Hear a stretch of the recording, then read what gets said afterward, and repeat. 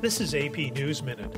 A Libyan accused of making the bomb that brought down Pan Am Flight 103 over Lockerbie, Scotland in 1988 has appeared in U.S. federal court. The Justice Department announced Sunday that the Libyan intelligence official had been taken into U.S. custody.